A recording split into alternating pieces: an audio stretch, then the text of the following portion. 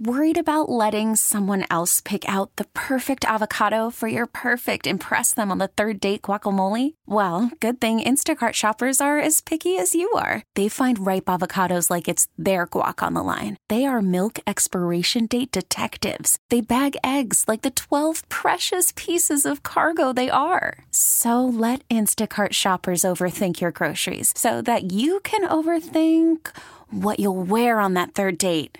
Download the Instacart app to get free delivery on your first 3 orders while supplies last. Minimum $10 per order. Additional terms apply. T-Mobile has invested billions to light up America's largest 5G network, from big cities to small towns, including right here in yours. And great coverage is just the beginning. Right now, families and small businesses can save up to 20% versus AT&T and Verizon when they switch. Visit your local T-Mobile store today.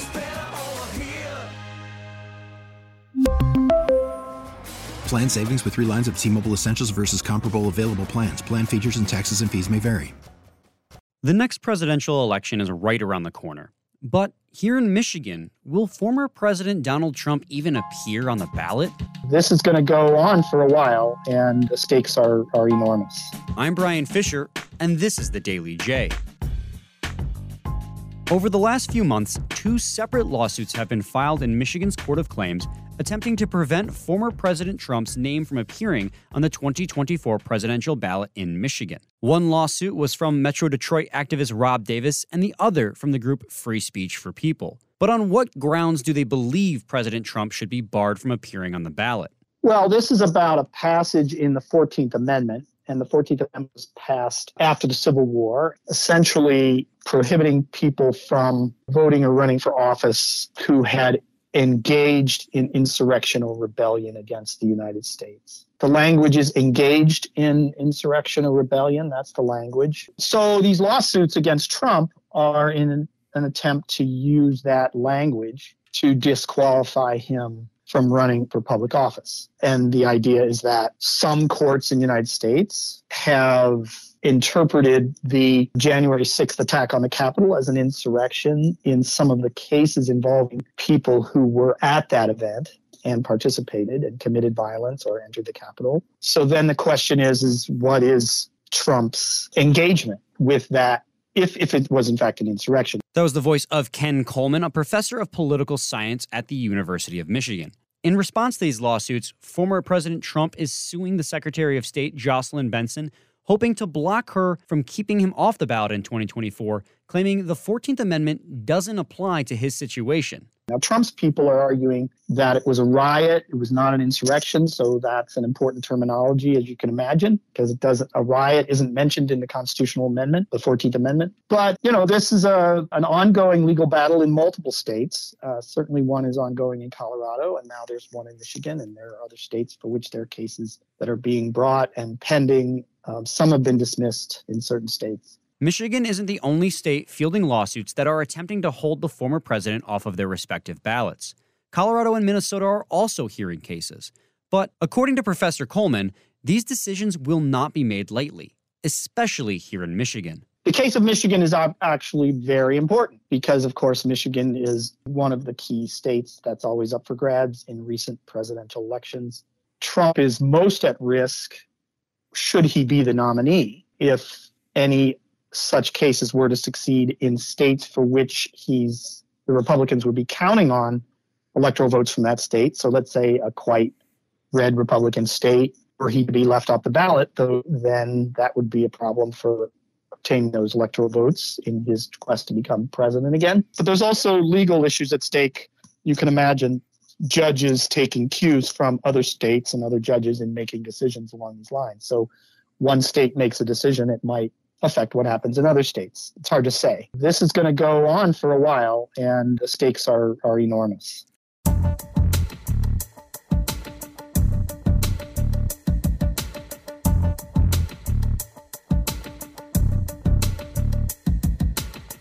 Despite the fact that the hearings for these lawsuits will be Rob Davis and the group Free Speech for People arguing their stance against President Trump's, somehow Secretary of State Jocelyn Benson is the defendant in each of these lawsuits. How did she get caught in the middle of this? In a conversation with WWJ reporter Greg Bowman, Activist Rob Davis explained why he believes Jocelyn Benson has to be the one to make the call to keep President Trump off the ballot. Ultimately, then, is it the Secretary of State's decision whether or not someone is qualified to be on the ballot? Well, that's what my position is. I brought this litigation so that the rule of law here in Michigan is clear. The Secretary of State cannot dodge making a very important decision. She has the duty under our Constitution to make the decision as to whether or not a presidential candidate has the requisite qualifications as set forth under the United States Constitution to have their name appear on the ballot. For the Secretary of State to try to punt this and put all the blame on the judiciary to try to skirt responsibility is highly irresponsible. She ran for this position, and when you run for positions of statewide importance like this, you have to make tough choices. And in this case, I want the court to finally declare that initially it's up to the Secretary of State to make the determination before it moves to the judiciary. Rob Davis believes it is the Secretary of State's duty to disqualify the former president from the next election. I reached out to Michigan Republican leaders on both the local and state level for comment, but unfortunately never heard back. Although, according to the language in President Trump's lawsuit against Benson, they are suing the Secretary of State because, quote, the Secretary has no authority to refuse to place President Trump's name on the ballot, end quote. With all of this on her plate, how does Secretary of State Jocelyn Benson herself feel about all of these lawsuits against her? She explained her stance to WWJ's Mike Campbell earlier this week. Any comments on the ongoing court motions to prevent Donald Trump from being on the ballot in Michigan due to an insurrection? I mean, I think it's a role for the court to determine. There's some, important legal arguments for the court to weigh. I, in general, think we should always err on the side of letting people vote and participate and candidates serve on the ballot. But when there's serious constitutional questions at play, the courts do have a role in looking into that, and that's what's happening in this case. Benson believes it is not her place to determine a candidate's eligibility unilaterally. But Professor Coleman thinks it could also be a strategic play by Benson as well. Let's say for the moment that Benson is putting on her Democratic politician hat. There are many Democrats and quite a few Republicans that don't like Trump who believe that should Trump be kept off the ballot, it's just going to continue to fuel his MAGA movement, and that the best thing that can happen to defeat MAGA Trumpism in the Republican Party is for him to lose at the ballot box and not in the courts. They might be playing that strategy several moves out.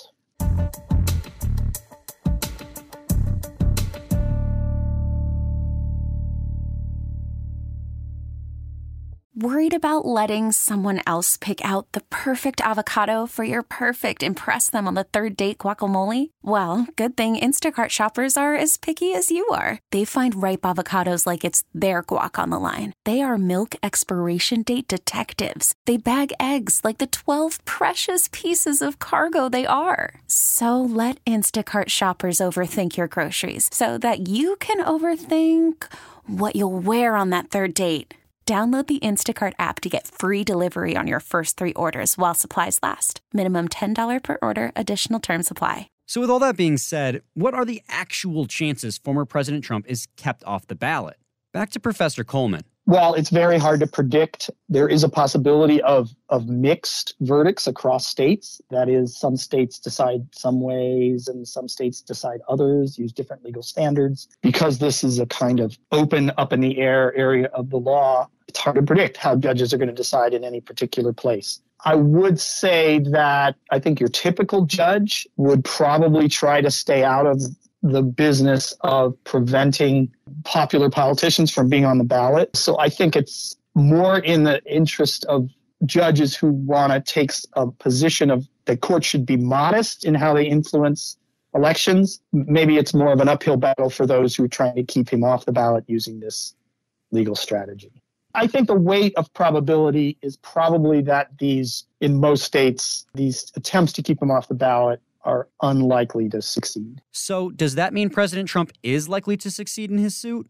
Well, that's not necessarily true either. If some judge were to block Jocelyn Benson from participating in that process, I'm not exactly sure I understand at this moment on what legal basis they would block it, because I think the Michigan law is pretty straightforward about who is involved in the decision of who is on the ballot in primary elections. All sides of this debate will be heard in a court hearing on November 6th. Will the court decide the fate of President Trump, or will the people get to cast their vote?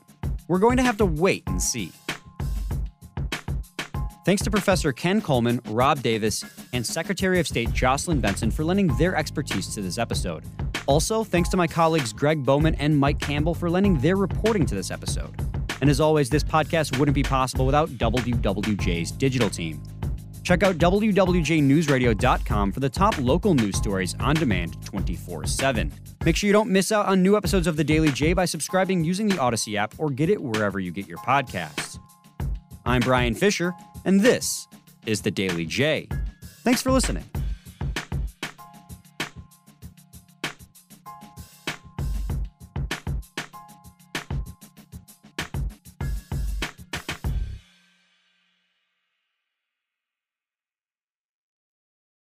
We really need new phones. T-Mobile will cover the cost of 4 amazing new iPhone 15s, and each line is only $25 a month. New iPhone 15s? It's better over here. Only at T-Mobile, get 4 iPhone 15s on us and 4 lines for $25 per line per month with eligible trade-in when you switch. Minimum of 4 lines for $25 per line per month with autopay discount using debit or bank account. $5 more per line without autopay, plus taxes and fees. Phone fee at 24 monthly bill credits for well-qualified customers. Contact us before canceling account to continue bill credits or credit stop and balance on required finance agreement due. $35 per line connection charge applies. See T-Mobile.com. Baseball is back, and so is MLB.tv. Watch every out-of-market regular season game on your favorite streaming devices. Anywhere, anytime, all season long. Follow the action live or on demand. Track 4 games at once with multi-view mode and catch up with in-game highlights. Plus, original programs, minor league broadcasts, and local pre- and post-game shows. Go to MLB.tv to start your free trial today. Blackout and other restrictions apply. Major League Baseball trademarks used with permission.